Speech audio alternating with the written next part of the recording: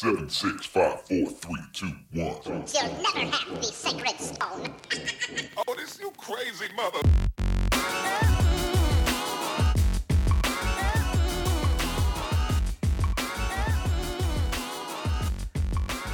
Welcome, friends, to episode 172 of Color Magic, your Magic and Gaming podcast, where we talk about all types of things that affect gamers at and away from their gaming tables and computers.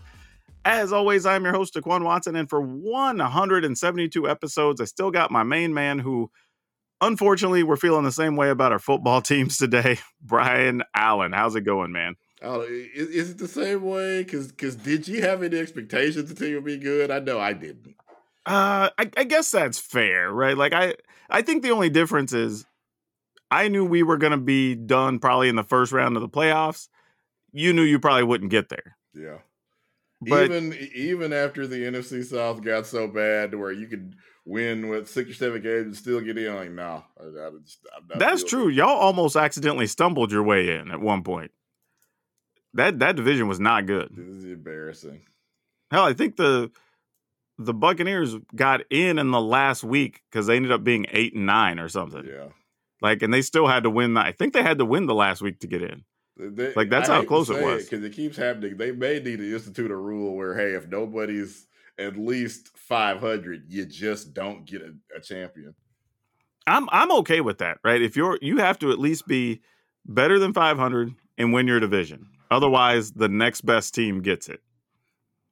Because it is kind of rough to be some of these teams that like barely missed out, right? And you see somebody else with losing record, that's got to mess you up a little bit. Well, I think Seattle that year, I want to say it might have been the year of the Beastquake. They barely got in, and then they ended up getting to the Super Bowl. So I don't know. That's true. But imagine being somebody like the Commanders or whatever. That's like, well, they are literally 500, 8-1, and they didn't get in. And it's like, yeah, that's got to feel kind of bad. You watch the Buccaneers just back in and forget how to play. They didn't they did exactly what you would expect a 9-18 to do. They stuck up the joint. Oh, for sure. Poor Tom Brady ruined his entire family and got divorced to go like. You know what though? This is mean to say, but I think he might have went back to football so he didn't have to be at home with all the divorce stuff happening. Yeah, it's possible that he got home and just like, I hate it here. I honestly think that's what happened. Like, because there was always like this weird tension, but then it seemed like it heightened up real quick. And then all of a sudden he went from like, you know what? I might go do commentary. I got this radio show with Jim Gray, whatever. And then like, nah, whatever. I'm going to go back to play football. Like out of the blue, just showed up. Like the pandemic, we saw so many people end up getting divorced after the pandemic because after having to actually spend time with each other, realized they couldn't stand to do it. Dude, that's real. I know people who were trying to get like partners and marriage counseling and whatever, and they were all also possibly canceling. Could have been. Well, that's true. But they were all booked.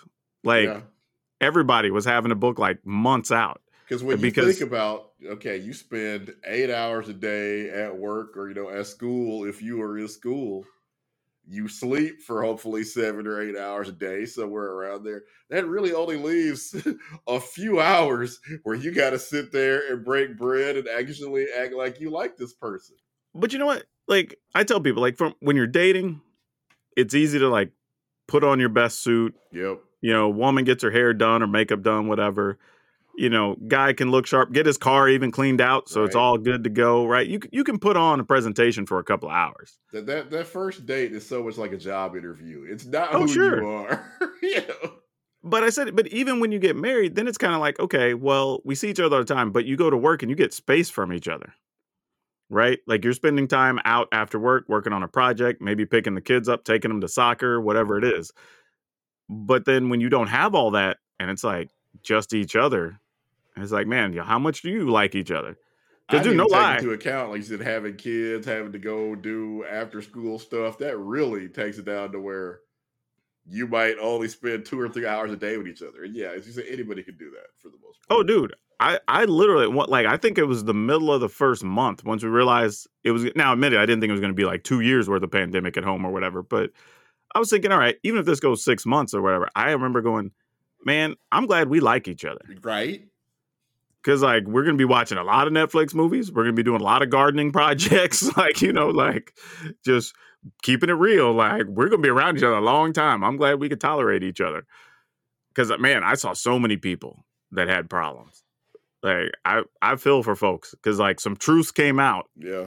That you might have thought were truths, but got proved that they were, and you were not happy with the results. So that might have been Giselle and Tom, where they had to actually spend time together and realize maybe we don't like each other as much as we thought. Yep. I think there was something to that.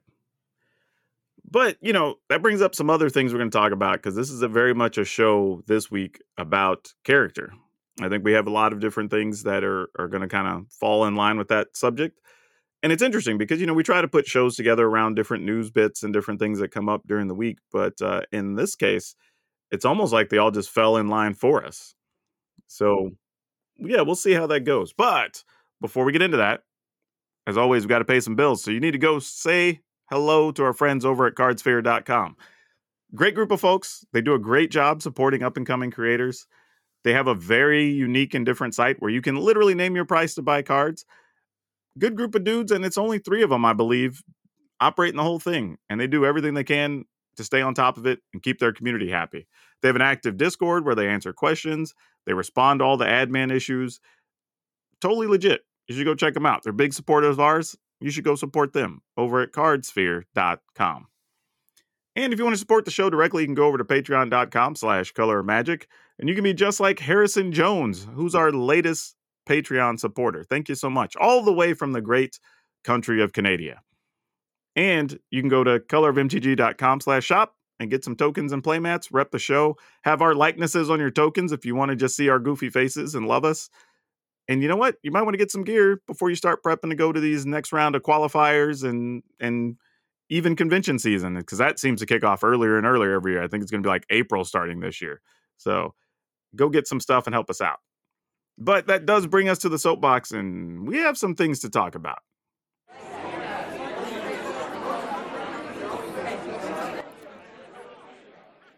Now, okay, this needs some backstory for those of you that aren't into sports ball, as it is.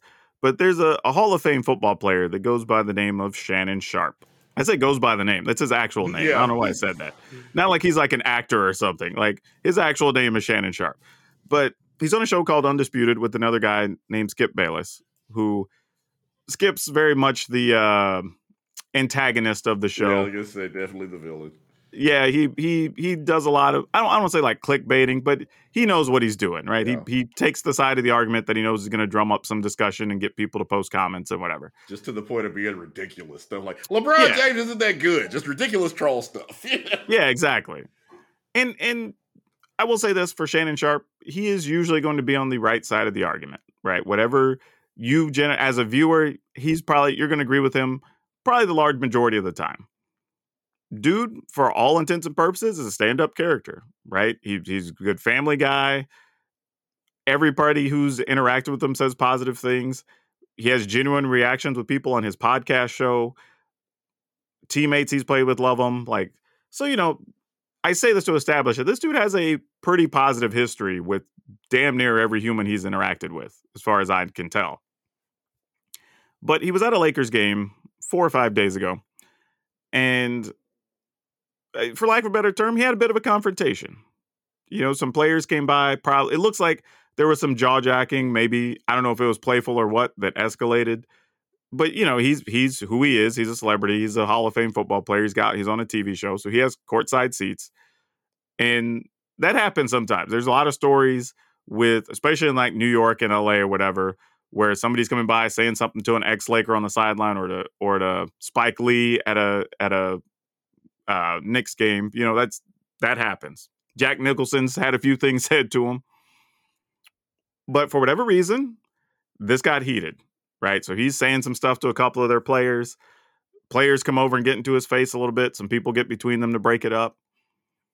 And I think most of the time people aren't going to care that much, but I think it's because of who he is and he's on camera. It was going to be a story. So the next day, he comes on Undisputed, their TV show, and he opens up with an apology. And it's a long apology. It's like a 3-minute apology. And honestly, for my money, probably the most contrition not anybody ever, but one of the more contrite apologies I've seen. And it's very specific apologies because he literally ran down the list of everybody he thought would have been affected, from the Lakers ownership to LeBron James, because you knew he was going to be asked questions in the post game and have to defend him. He apologized to coworkers because he knew that was going to be a story. They had to respond to emails in the morning or whatever, and all the backlash that's going to come with it. He apologized to the players that he interacted with, even complimented their game and getting to see them firsthand and how good they are, and he gets it. Like, was genuine with each person. And it wasn't like, and I apologize to this person. It was literally, I apologize to this person for this reason. I apologize for this person because I knew it's going to create this problem, right? All the way down to his new grandson. Even saying, like, because at one day you're going to see this and this is going to come up and you're probably going to be wondering why this happened, whatever. Even wrapping up was saying, and I'm not going to sit here and tell you that wasn't me, because it was, but it was definitely me getting out of character. And I'm like, you know what? I can accept all that, right? Like, that's how you should want somebody to apologize. And honestly, I'm not even totally sure it needed an apology, because it's athletes being athletes and people jaw-jacking, and it's a game and whatever. Nobody involved seemed terribly upset about it after the fact, but I understand the optics of how it looks. But then immediately, people went to the comments and were trying to rip it apart. I'd be like, why didn't you apologize to this person? Or why does this person matter? Or blah, blah, blah, blah, blah. And it just made me feel like, man, F humans. I'm not irrational. I understand why apologies matter. But it's also why I've said on the show before, like, this is what makes you feel like apologies are just not worth the effort sometimes. Like, this dude was about as specific as you could be with his apologies.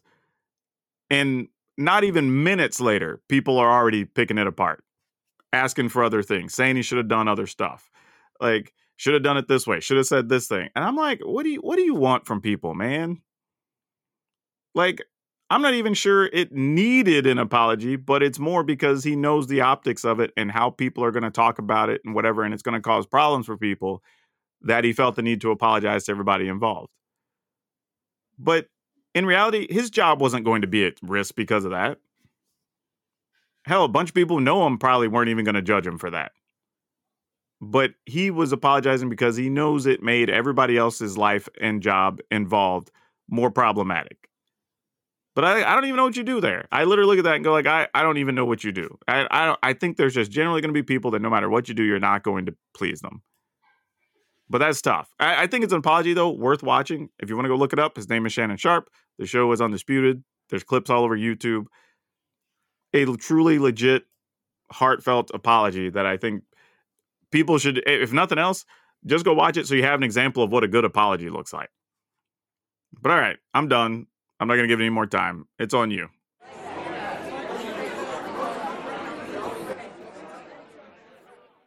And here's a situation where we should get an apology from somebody, but probably are not going to.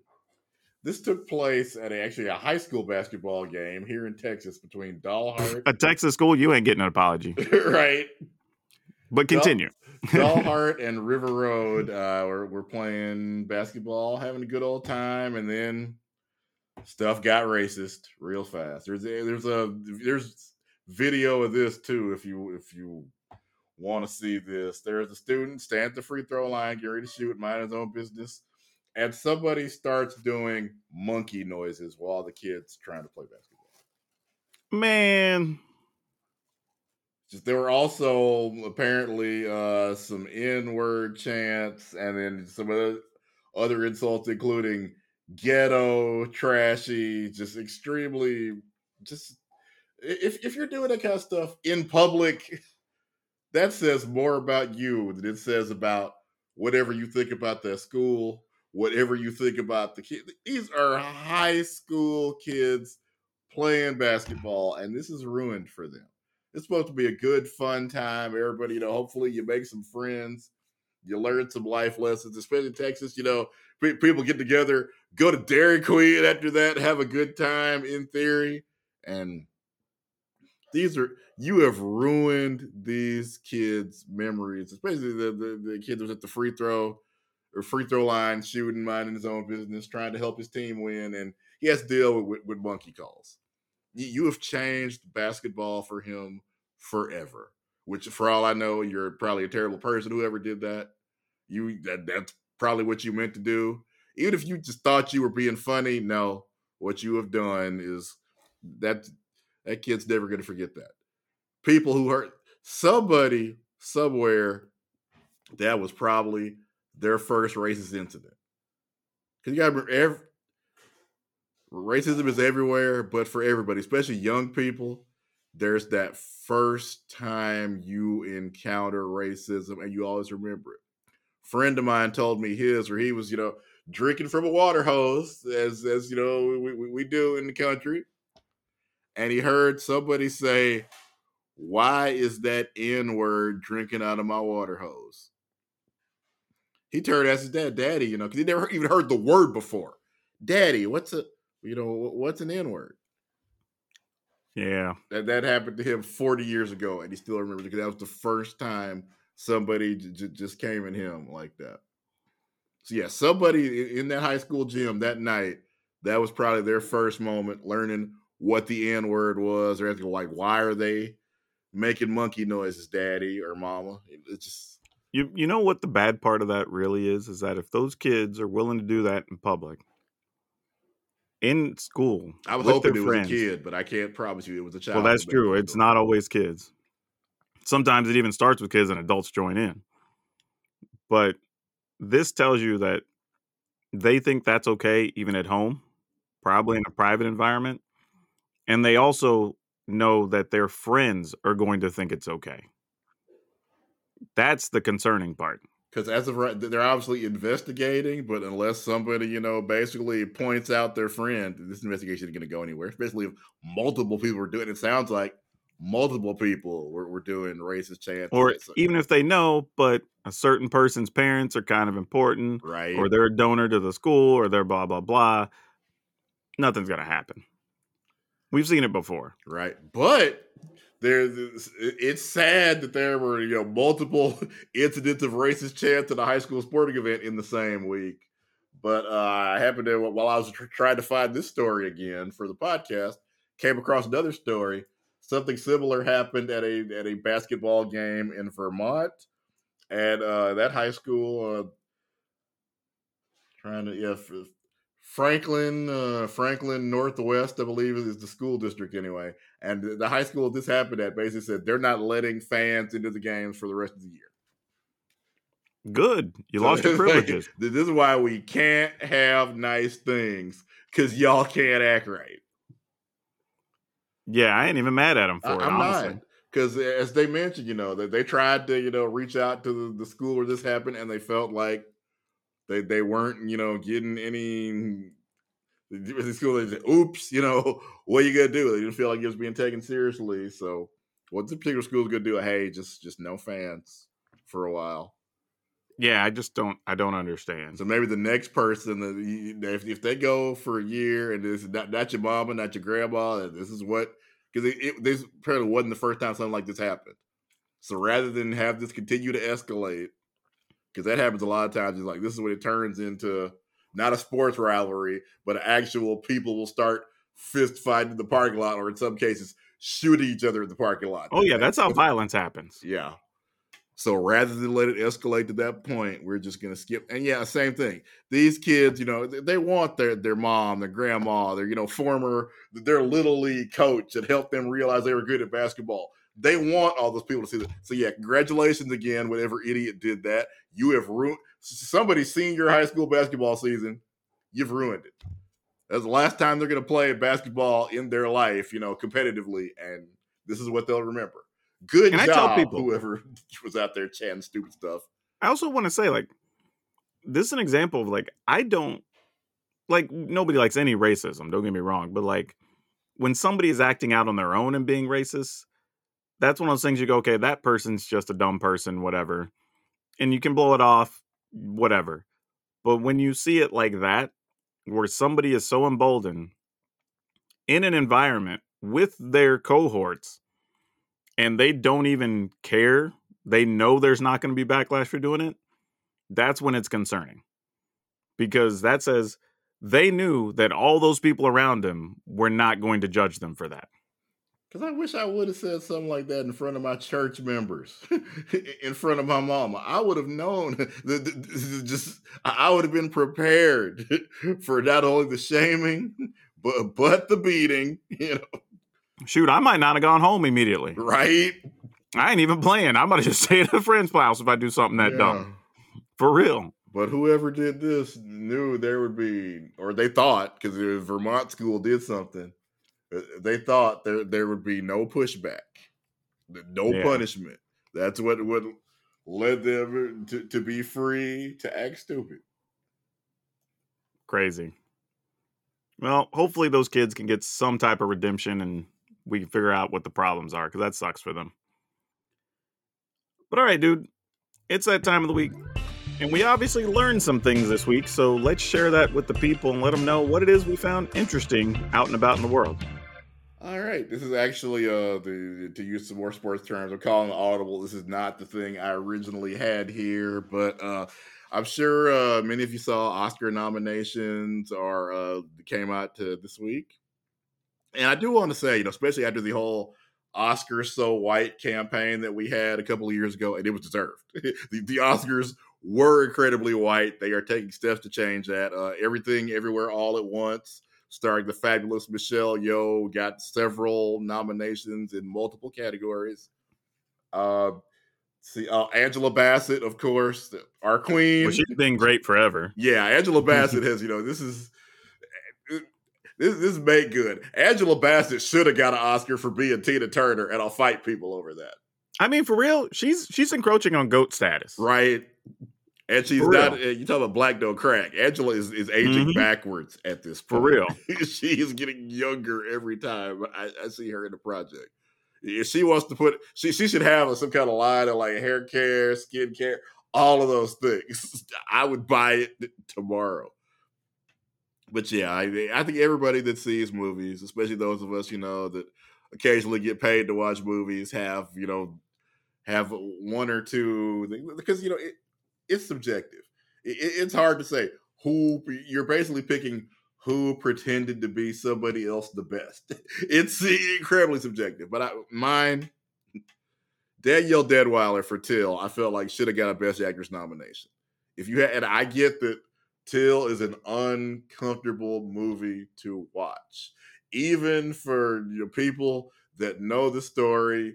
What's going to happen. It's just, that they don't shy away from what is, again, a horrible, horrible violence. For anybody that doesn't know, that was a young boy that allegedly whistled at a white woman, and then a bunch of white guys grabbed him and quite beat him to death.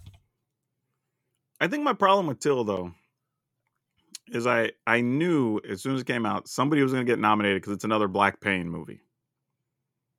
And I think that's what bothered me. And it still got the thing attached for me that we now know that the woman has come out and admitted she lied. And there were zero consequences. Like, you lied, I was going to say a man, but it was a child. A child died. Got killed. And we're still like, nah, it's all right. I found out later there was apparently a warrant put out for her arrest, but the police just said, basically, I guess you might as well say, just didn't feel like it. And that didn't come up for like 40 years because it's sitting in a damn basement of a building or old courthouse, I think, that they were renovating. And they find it and they're like, oh, so the cops knew even back then, but just decided they weren't going to do anything about it. Because you always know it's illegal to beat people to death because they may have whistled at someone. They knew. They just felt like, well, that's what he gets. Yeah, that's just the and way they knew she lied. Yeah, that's the thing. And then you find out later she admits to it, even before we knew about the warrant, and we still didn't do nothing about it. They knew she lied, but in Mississippi, in that era, they're like, well, he shouldn't have done that. That for that era, that was Yeah. considered to be acceptable punishment for being black and daring to talk to a white woman. But even modern era, it was barely a story when she admitted it. Right. I was like, damn, really? Like, and don't be wrong, she probably carried around the guilt for a long time. Like, I'm not saying it overcomes somebody dying, but I don't know how I couldn't. If I was responsible for somebody dying and I lied about it, I can only imagine the amount of sleepless nights I would have had, because that has to be constant, especially if it's a kid. That's tough. That's tough. But again, great performance. I walked out of there thinking, I was waiting to hear her Oscar speech, and then just as I kept seeing what they thought would get nominated, it kind of, there was less and less buzz. So I guess at this point, I expected her to not get the movie to get nominated for anything either. That also shocked me. And as you said, maybe the Academy is trying to steer itself away from, black pain and black trauma. Well, yeah, because Django, But Black Panther has that, but that was unavoidable. Chadwick Boseman actually died. There was no way, to avoid having that. Well, I mean, I guess there was the argument they could have recast, but Marvel was not ready to do that, and especially since they already had a comic book story where somebody else becomes the Black Panther, so they just went ahead and did that. Yeah, that's a tough one. It's still kind of new. I think it hits Disney next month, so I won't spoil it for you, even though Disney's trailers pretty much spoiled it for you. Dude, I'll tell you what really upset me about that on the nerd front is just everything I'd heard from every person who'd worked like the con circuit and was on set and all this other stuff said the most beautiful things about Boseman. Like, and then you start seeing all this stuff where he's doing these things with kids and he's doing stuff with Disney. And then you find out the entire time he was fighting terminal cancer. Like, to the point that if the stories are true, only 1 or 2 people on the set even knew. And he would literally like go to a treatment and then show up and like they would just move his like filming segments or whatever. And he would just come to work, bright face on or whatever, just to make sure everybody else's project got done. I'm like, that's crazy. And like, you see that and it's like, it's hard not to be moved by that as all that starts coming out. So I don't blame Disney for not wanting to recast him, honestly. But there's something else I saw. And I knew how easy it was to manipulate information and people and whatever, right? That's basically what advertising is in every way, right? But this chart that came out, which, by the way, it's not just a random chart. This chart came out from the Federal Reserve of St. Louis, I believe. And it is the most ridiculously, biasly created chart I may have seen in a long time. I can't even remember the last time I saw one like this. But for whatever reason, they're putting out a chart for defense budget spending. And it's broken down by 6 countries. Basically, the U.S. and like 5 other large spending countries, right? And it shows China, Russia, the UK, India, Saudi Arabia, and the U.S. And I guess the logic is to try to justify why we need to have a higher spending budget on defense, I think, is what they're going for here. But the thing is, the bottom axis is just the years, right? 92 to 2021 or 2022. The left axis is in billions of dollars, and it's in 50 increments. So it goes from 50 billion, 100 billion, 150, 200, all the way up, right? To 300 at the top. The right axis, one, doesn't even start at 0. That's the first thing. It starts at 400. So we all know we spend a ridiculous amount on our defense budget to begin with, right? But it starts at 400 billion, which, by the way, think about this. The number that it starts with on the right axis is higher than where the left axis tops out. So that already tells you how screwed up this chart is about to be. And then the increments aren't also in 50, they're in hundreds. So it goes 400, 500, 600, 700, 800, 900, 1000. So nothing about this scale is even remotely similar.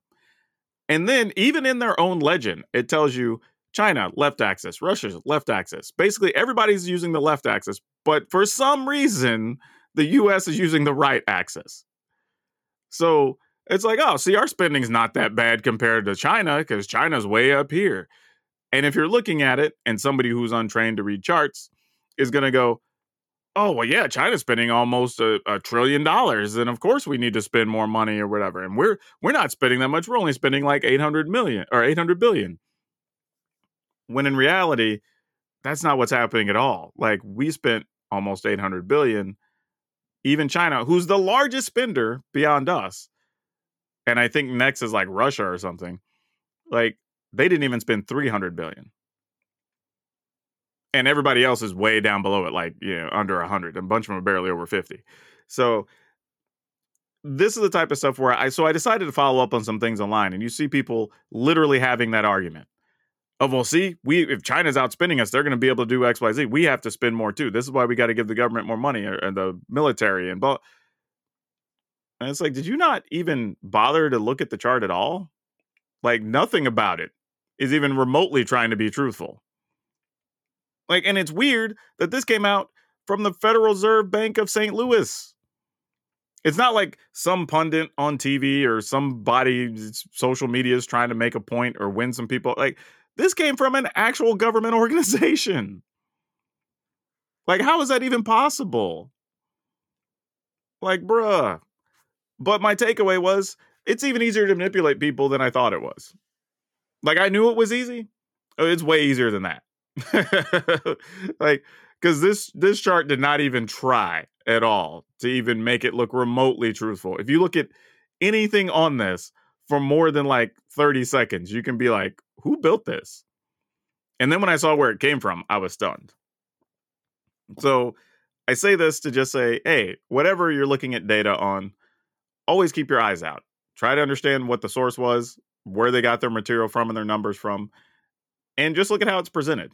Because you could be looking at something and it not be what you want. Because as our last president showed us, not everybody knows how to read a chart. But all right, let's get into the news of the week because it's about that time.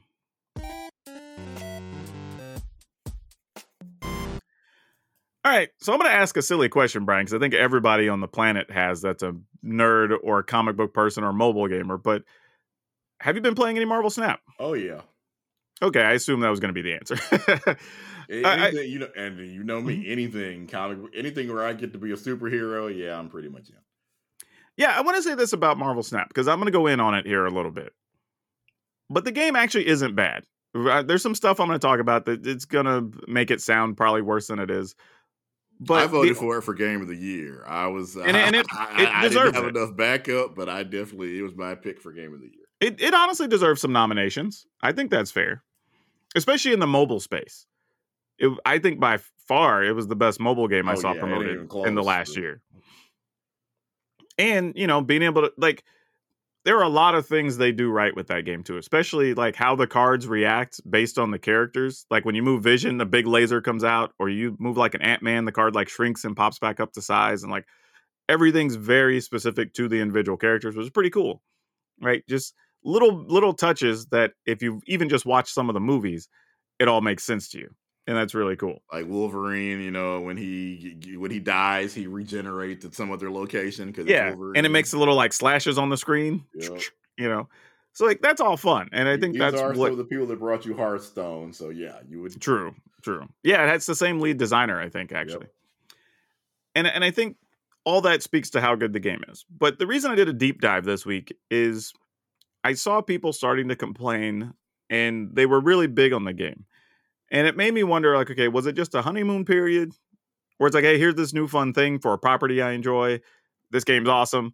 But then, like, reality set in? Or did something functionally change, right? So as I started diving in, there were people that were like, oh, this whatever. Their monetary system's so predatory and whatever. And, like, I'm getting I'll be honest, I'm starting to feel like when people use the word predatory for gaming and stuff, it's becoming like the Chicken Little thing. Like, it was mostly, from what I could tell, they had one thing, which I do think is overpriced, but it was like one thing that's in their store that gives you a bunch of stuff, but it's like $99. And people are like, this is the worst. I don't know why you have this in here. You're trying to get your people for all their money. And it's like, people aren't going to be happy unless everything's like 99 cents. You know? Yeah, I mean, for people that want to pay the money, they get the shock of shocks. Like all card games, this one exists to make the people that created it money. And I'm going to say this game, I can tell you, is not even like it's pay to play. No. Because if I could just buy some of the cards to finish off some of it, I would. Mm-hmm. Right? If you'd let me spend $50 to buy a pack of, I don't know, 5 wild cards, I probably would have done it by now, to be honest. Like, I mean, when you have, that one deck you're trying to build, it needs this card for everything to pop off. Yeah, most of what you're getting is stuff for like leveling a little bit, getting some cosmetic stuff, whatever.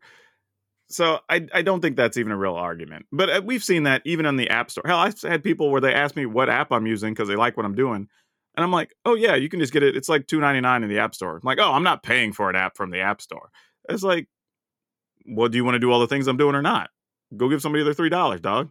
Right? Like, so there's some people. Marvel license ain't free, people. Yeah, I think there's just a lot of people that anything that's not the bare minimum they believe it should cost, it's magically predatory. Now, don't get me wrong. There are things in games that definitely are predatory, that are designed to pull on certain heartstrings and mental stuff and whatever. And like that, I think there are some legit arguments to be had. But when you just look at something being in a shop that's not even necessary in any way to play the game, and you're like, I can't believe that. You're just trying to blah, blah, blah. It's like, come on. So that I wasn't too worried about. But I do think it would be cool if they did have options that you could just pay and buy some things and make people's life easier.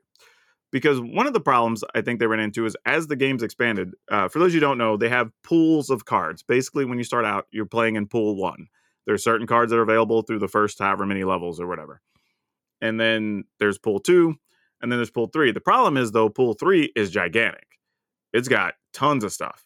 So the way the game's built, and I went through the phase of this, where you can actually be in pool 3 and you get paired up, as far as I can tell, with people of similar pool level as you, but not necessarily the same cards or even the same number of cards from that pool. So I was constantly getting paired up with people that had like Wong, Lockjaw, Arnim Zola, just tons of like powerful characters in the game that I had no access to. So I just took some butt whoopings that I couldn't even avoid, So the only way around that is you end up playing these cards that are all defensive, I guess, to just stop all your opponents from doing all the bad things to you. But then the problem is you're not really playing a fun thematic deck. You're just playing to not lose, and that's not fun for people. So if you dodge that and you get into the habit of like, you see certain cards, you go ahead and concede early or whatever, move on to the next game.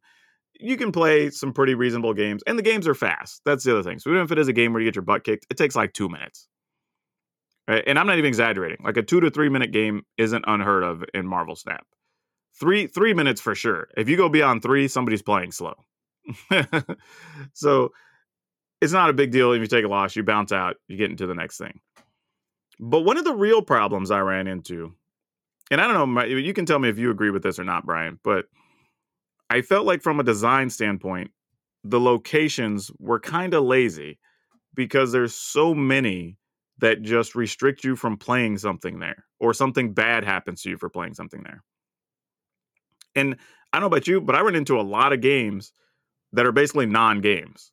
Yeah, all it takes is, 2 locations where, you can't play something, or it's painful or restrictive to, like, there's one where every card that plays here gets destroyed. So, okay, nobody's going there unless they happen to be running Wolverine or the deck that wants to destroy its own cards. Most people ain't going to go there.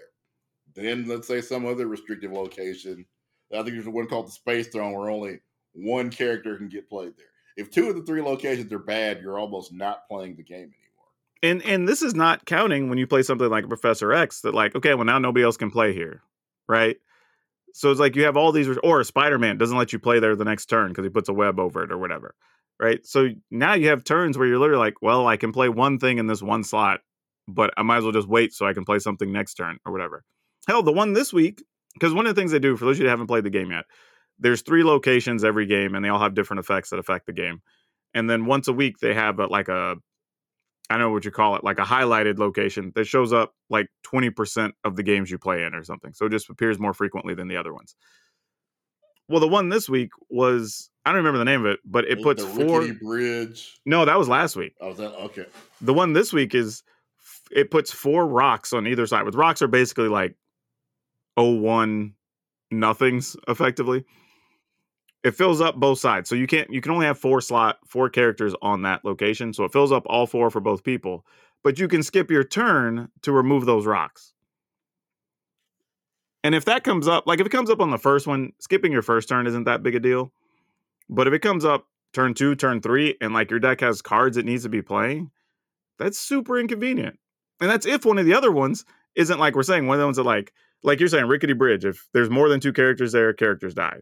There's one that's like the first characters you play there dies. There's one on turn 3, everything there dies. There's one that things swap side at the end of turn 3, so you're not going to play there till after turn 3. There's one that characters die, but then you get 2 energy. The first thing you play there dies. There's literally, all these are legit locations in the game. Like, it's to the point where you almost have to run Scarlet Witch, because thematically Scarlet Witch, changes the location to something else. And anytime there's a card that has to go in every deck, you got a problem. So that's what you're running into. People are either playing Scarlet Witch, Storm, or Armor, because Armor can stop things from being destroyed at a location. But really, if you can do without a card at that cost in the slot of the deck, it's going to something like one of those characters, which is terrible, but like you kind of have to in a way to be able to play the game. So like, that's the major gripe I had, is like, it's frustrating that people have cards you don't have sometimes or whatever, but like, I can get past that. That's just like structure of the game kind of thing. I don't know if it's easily fixable. It's just, I'll eventually have those cards. But when you're playing the game, it's like, okay, why are we making new locations that just make it more restricted to play the game? Because there's so many cool things you could do, right? Like when you play a character here, then it swaps sides, or it swaps with the card in your opponent's deck, or blah, blah, like crazy things you could do with it, right? That would be way more interesting, other than like just make me not want to play a thing there. Even if it's like you play one and it swaps with another character of yours in another location or something, or whatever. All kinds of weird stuff you could do. But like, it just feels like lazy design to just say like, okay, well, this is going to restrict you from playing here. You should encourage people to play more, just play more strategically because of all these different effects that could happen. But yeah, again, like I said, that's why I wanted to preface that in the beginning, because I think overall the game is still very good. And I'm still going to play it. It's still a good time waster. I don't know if I will ever be a person who wants to ladder really hard on it, because of the disparity in card quality sometimes. I don't think I want to put myself through that mental stress to like fight through that. But I do like just the time killing nature of it, and it's fun, it's quick, it's snappy. Overall, like it's a quality mobile game, and you can still play for free totally in that game. But I don't know if your experience has been the same, because that's what I was running into when I decided to test some stuff. Yeah, those things are all very annoying. Like, it's not just us. I think Kotaku had a piece last week about Rickety Bridge and how it was making the game unfun. So yeah, it's it's going to take a lot for me to stop playing a Marvel game. But yeah, one of my main decks right now is the Avengers. So I've already had Scarlet Witch in the deck that I have every game. Well, fair. It was already on theme for you. Yep. But yeah, if you haven't played... But yeah, these locations are absolutely a problem. I think that probably is... That's the thing that I've seen people talking about on gaming sites and forums and things. Okay, so now because I thought maybe I'm just being too sensitive a little bit, right? Like maybe this is fine and people like it, but... I think every card game is going to go through its growing pains. Mm-hmm. And this is something that's fixable. That was the other thing for me. Like you can just pull some of those and don't have them appear as often, or maybe put in like coding so like more than one negative location doesn't appear at a time in the 3 or something like that. I think that would also be helpful. And then just keep making new locations that are fun and interesting. But for those of you that haven't played it, I would say totally. Go check it out, download it. If you're any fan of Marvel at all, I think you'll appreciate the game. And it's very easy to pick up and understand. That's the other thing. It's not overly strategic. You only get 12 cards in your deck. You're sometimes only going to play like 5 or 6 of them anyway during the course of the game. So you don't need to be a super strategist to enjoy it. And I think that's one of the big draws of the game as well for a lot of people. But and you reminded me, because apparently we were looking for the DC game that was teased back in, I want to say 2021 now. Yeah. And there's finally been at least a little bit of an update. They have at least updated the website to say coming sometime in 2023 now. I was thinking it was dead. I still feels close to dead with the amount of communication we're getting, or the lack of communication we're getting. But hopefully, the problem at this point, though, is now they're going to get compared to Snap with everything they do. True. So, like, now you have to at least be that good, or people are just going to nitpick you the whole time. So but the good news is it's like Pepsi and Coke. There are some people that everything DC does is right, and everything Marvel does is wrong, and vice versa. So. That's also true. Let's talk about some Phyrexian stuff.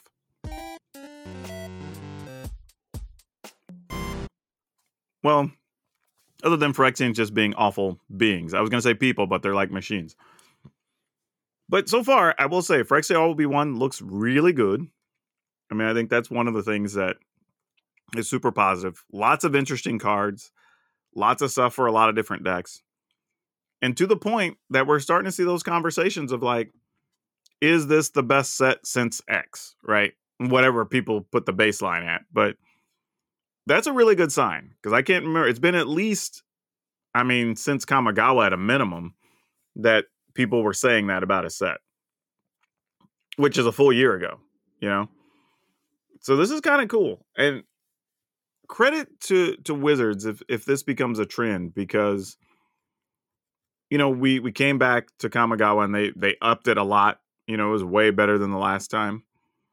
Sort of feel like we're touching on that again. You know, where Dominaria got a little bit of a facelift, got some cool cards, I felt like, compared to the last time.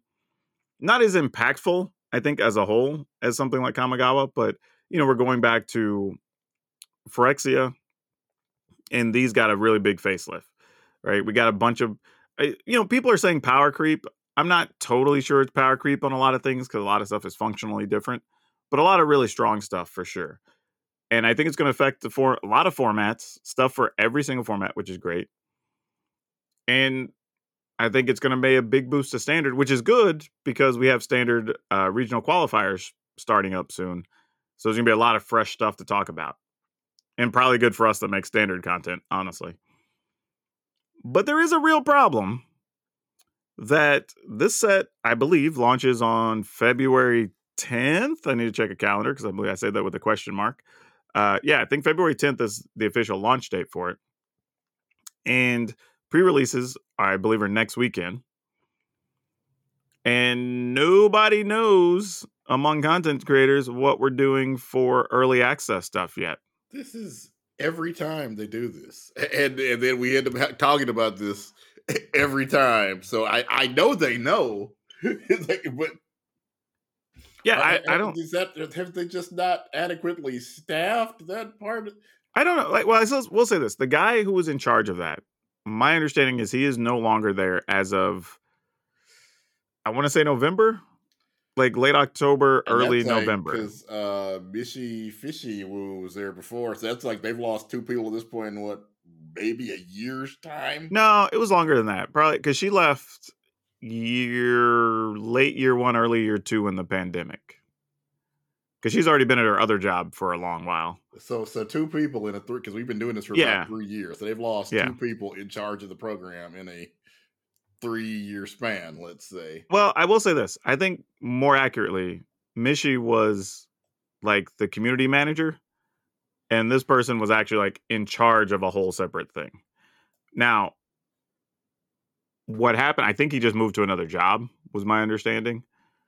I don't 100% know who the person is that's in charge now. Before I at least knew, when I knew who to send an email to, I don't know who that person is anymore. That's a problem in and of itself, is you don't know who to contact to find these things out. Yeah. But my thing is, like, me and you and other people that do a lot of stuff from home or whatever, like, we have at least somewhat more flexible schedules.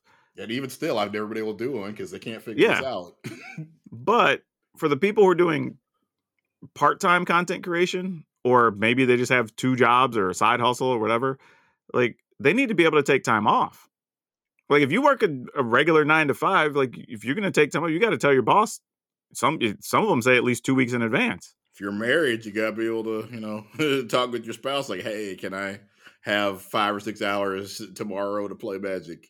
Yeah, like, I'm not gonna be able to take little Timmy or little Mary to the ball game on Tuesday, because I gotta do this thing, right? Oh, by the way, this is the thing you're not gonna get paid for, so your spouse has every right to say, heck no. Well, yeah, also the true, right? Like, so it's a tough thing, other than maybe you get to use, like, a sick day, but you don't wanna waste a sick day to just Yeah, play we're Magic. in. We got a new weird disease coming out every 6 weeks. You don't want to waste any of your sick Yeah, days. for real, for real. So it's a tough thing, right? And right now, my predictions are if we do it like last time, it will be the Friday before the pre-release, which I think it works out best anyway, because I think it gives the devs a full week basically, because it doesn't go live until the following Thursday, I think. So like gives them a full week. If we find any bugs or anything in the early access stuff, it's a live testing bed, right? And you get a full week to fix everything, which is great. And it kind of lines up well, right? You get to do all your stuff on that Friday. Players are already going to their pre-releases that night, and the next day they get their full of paper cards. Now they kind of want to build decks and maybe play those on Arena. And then you have Monday to Thursday of all those content videos that all the creators are putting out from all the games they played and what they learned and their favorite cards and blah, blah, and all that, right? So it's a good hype window. But we only did it once, so I don't know if that's going to be the pattern or not. And the other option is it could just be Monday or Tuesday. And then the set goes live on Thursday because that's how it was before. If you played on Tuesday, they had a down day to work on stuff and then went live on Thursday.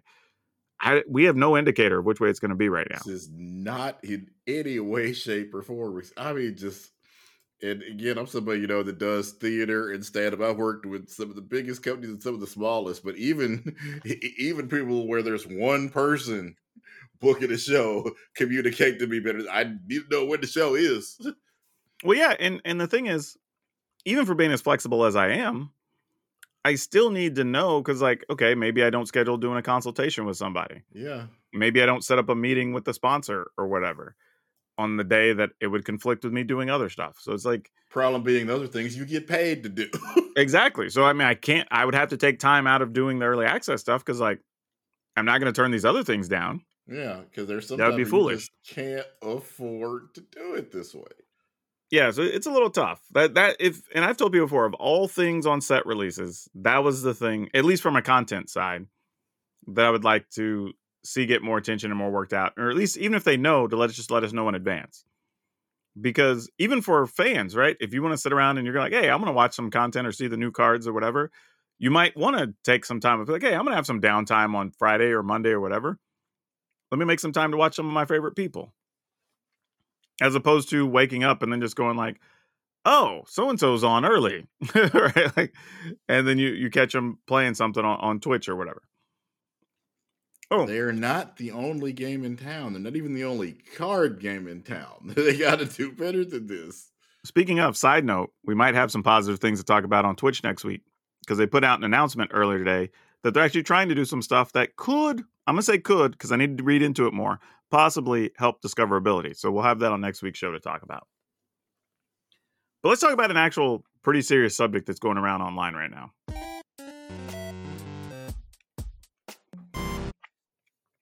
The topic, cheating.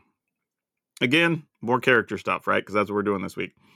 But I guess the question, Brian, because really it's kind of coming up in a lot of circles.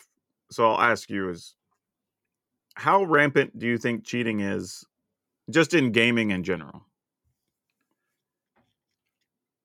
I mean, I think for situations where so much of the gaming now still is online, so it just makes it even easier for people to when you can, it's one thing to lie, cheat, or steal to somebody's face. If they don't see you, it's like, oh, I'm lagging. Sorry, my controller died or something along those lines. Yeah, it's tough, man, because I feel like, I mean, obviously in paper, there's going to be people that try to get a peek at a card. Somebody's going to try to conveniently skip a trigger if it benefits them or something. And Magic just has, a near infinite amount of opportunities, to, like you said, to look at a card you weren't supposed to pocket a card, to forget a trigger. The more complicated the deck, the more easy not even taking into account skill gaps between opponents. Let's say you're a master level Magic player and you're across the table from a 6 or 7 year old kid, which is a thing that happens. You could get away with anything. I will tell you, one of the games that's probably the easiest to cheat in is Yu-Gi-Oh! Yeah. Because that game, so many things. You have to touch your cards and your deck and your side deck and whatever, like so many times in a turn sometimes. And like somebody can literally have 0 to 1 card in hand and end up with like 6, 7 permanents in play, a couple of face down cards, and 3 cards in hand over the course of like a 3 or 4 minute turn. And sometimes it's going to say turns are so long sometimes where you're just sitting there, I just want it to end. I don't care who wins. But it's like, okay, I'm going to sacrifice this. Yep. These two are going to combine. I'm going to make this. So now you've gone to your side deck a couple of times looking at stuff. I'm going to draw some cards. I'm going to shuffle this back in. I'm going to pick this up. This is going to trigger. So this is going to turn into this other thing. Now I got to go back to the side deck and grab a thing, right? So in all of that action, all of those are opportunities for someone to manipulate their cards, their deck, whatever. And that happens. I mean, it definitely happens when you're across from an inexperienced person. But I've even thought about when you're playing online. Now, admittedly, the safest possible environment is playing in person on like a LAN network for something, right? Because now everything's present, it's being run by the machine, and everybody can see each other, right? So it's probably as clean as it gets. But I think if you're just in paper or just in digital, there's always going to be room for manipulation. Hell, I've seen games, somebody was just telling me the other day, like you can't use, I can't remember what it was. One of the games you can't use a certain controller because they found out the controller could be manipulated or programmed or something, right? So that's a thing. So if it recognizes the code or something from that controller, it'll just bounce you from the game.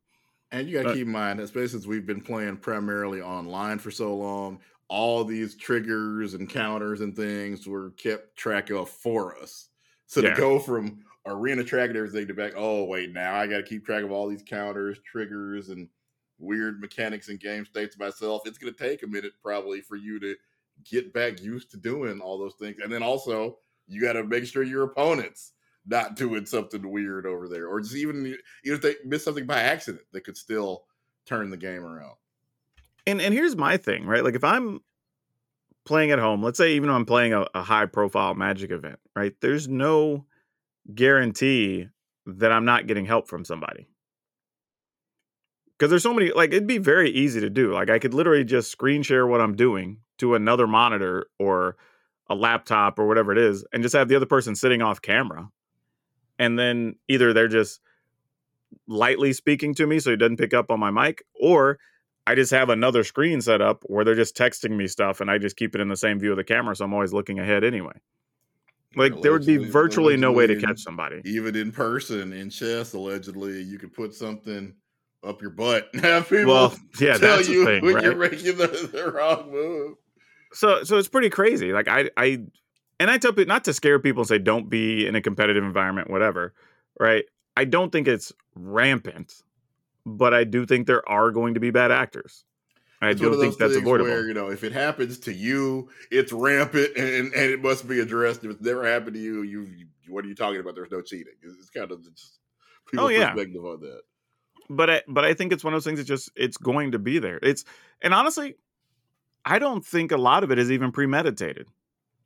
I think a lot of it is people just end up in these situations and then it's a judgment call. And sometimes people just make the bad character call. And it just is what it is, right? It's that whole thing of, how they used to, down south, they have a saying of locks keep honest people honest, right? You lock the door because like the real criminals, they're going to try to fight and come away inside your window or whatever, kick something in, whatever. But you know what? You just don't leave your door open so somebody who is an honest person doesn't even think about it. And that's kind of the same thing. I think a lot of times in those situations where it's like, if they just don't know to remove a counter, then I just win next turn. I guess I'm not going to say anything because they didn't notice, that sort of thing. And yeah, that's one thing, let's say it's a game where, it's just, fun game around the kitchen table. Now there's $25,000 on the line. Oh, yeah. At that point, I don't even know that it's your responsibility to tell them they're not playing their deck properly. Oh, I feel you. It's a tough thing because even a lot of the times the cheats happen, it's not even for big prizes. Like local F&Ms, a lot of times you're playing for 5 packs or something, right? It's not even anything crazy. So it's kind of silly that you would even risk that anyway, of being ostracized from your community and all that stuff. But it happens. And we know it happens, right? You just hope that people catch it. People are contrite about it. They learn from it, whatever. But yeah, it's hard to say. When people say, do I think it's rampant? I don't think it's rampant, but I do think it is something that happens. Yeah, there was the Madden Championship Series is happening this week. I've been watching that, and there's just there are many glitches in Madden 23, but one of the big ones is there just comes a point sometimes during a game where you can't push a button, you can't give any kind of input. So what people just start doing is like if they see that happen, like okay, yeah, just delay a game penalty. I won't accept the penalty. Let's keep playing because everybody knows that's a thing that happens in Madden this year, and at this point, it's January. It's not getting patched. So that's obviously like, hey, you realize the game's not working properly. That's not how you want to win. Now, another thing I've seen happen is because, a lot of the top level players make 9 or 10 adjustments on every play, because they see something see opportunity or they see like, hey, you keep running the same play over and over. I can hit these 5 buttons and maybe fix that. But thing is, you only have, it tries to replicate actual football. You've only got a few seconds to input all these changes. So that's another thing they do is like if you get a delay of game penalty for, pushing too many buttons, they aren't accepting that either because they know they're going to want to make 5 different adjustments the next time they have the ball. And that to me is, I wouldn't feel like that was cheating if you didn't let somebody do that. I would feel like that's, you are playing in a way where you need to make 15 adjustments before the ball snaps. I mean, that's just the price you pay for playing that way. You could have run a less complex offense, maybe, or defense. Yeah. You could also use it as a way to test what your opponent knows or doesn't know about the game. Exactly. Right? Like, that's some stuff. So I think there's always going to be something. But I think the majority of people are going to be trying to play by the rules. I think the majority of people want to win fairly. A lot of games do have judges and stuff walking around or referees for their games. So I'm not saying it's happening a lot. I wouldn't even say it happens every event, but there will be a number of times it's going to happen. And I think the thing to remember is that if for some reason you get caught doing that, you are essentially branded a cheater for the rest of your career in whatever game you're playing. Or basically, even if that's happened with, Magic players that have got caught cheating, they've moved on to other games and still first thing you hear is things like, oh, hey, notorious cheater started playing Hearthstone. You never. Yeah. And I wish I remember who posted it earlier, but I feel like I saw one of the players say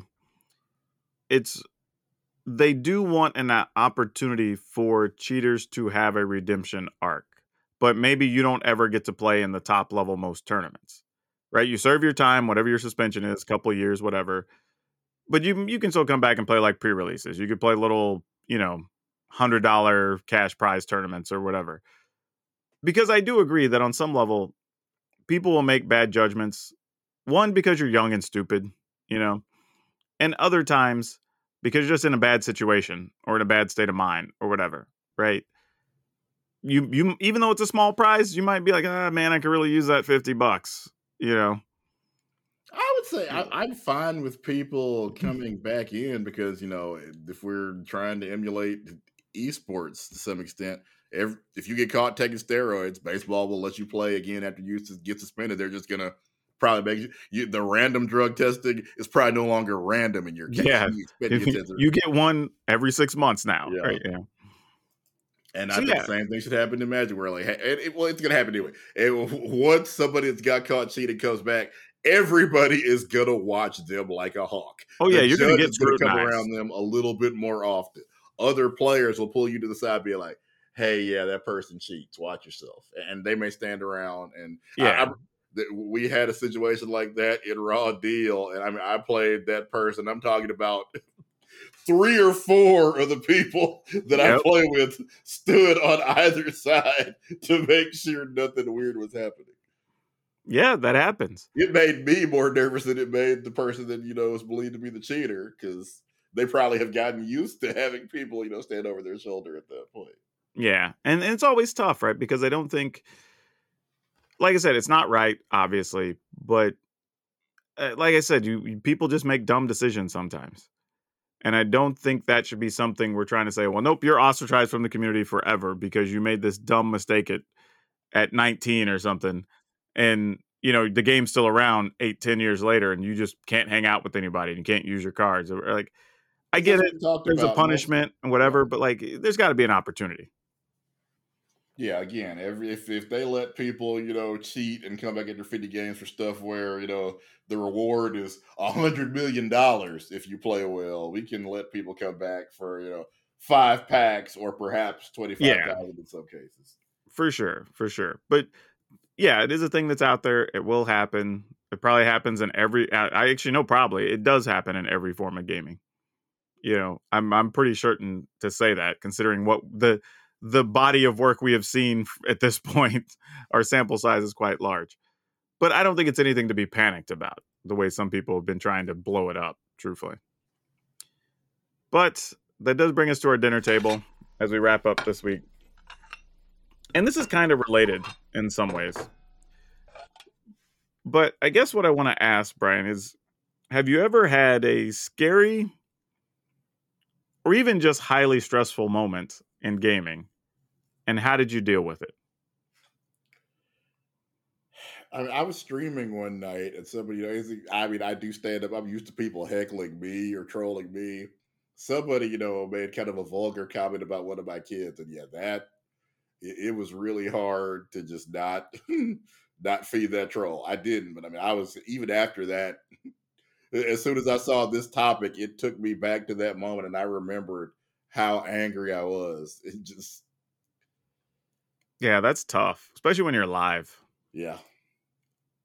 Because, especially when we talk about it, as a black man, if you don't monitor your reaction, you're the one that gets all the hate. You're the angry Mhm. black guy. Why'd you behave that way? You're I being just too urban. I'm not going to watch you anymore. I just hate that anyway, though. So whenever, like, if some of these ridiculous pundits on Fox or whatever, like, I don't like them, but I'm not going to go and just start attacking their family or their kids No. or whatever because they've said something stupid. Even whatever you feel about me, my kids are innocent. They've done nothing to you. Everybody's Hell, kids have done nothing to you. I would say just even from a content world, like literally nobody in my house even comes into this room, right? Unless they're delivering something to me Yeah. that came in at the door or something, right? Like, honestly, it's just me. So, like, if you didn't like something I said or did on this show or whatever, it wouldn't even make sense for my woman to be accosted while she's out shopping. She half the time doesn't even know what I'm saying or doing in here, honestly. It's like, that's such a bad move. Truthfully. Like, it's terrible you even had to deal with that. That's stupid. Well, I guess how did you resolve it? I didn't feed the troll, and eventually, as typical troll, they didn't get the response they wanted. So, they left. Well, that's good at least. Yeah, and I was just upset for a long time. And then when you asked me that question, that was the first thing that popped into my mind. So, like, yeah, that's the answer.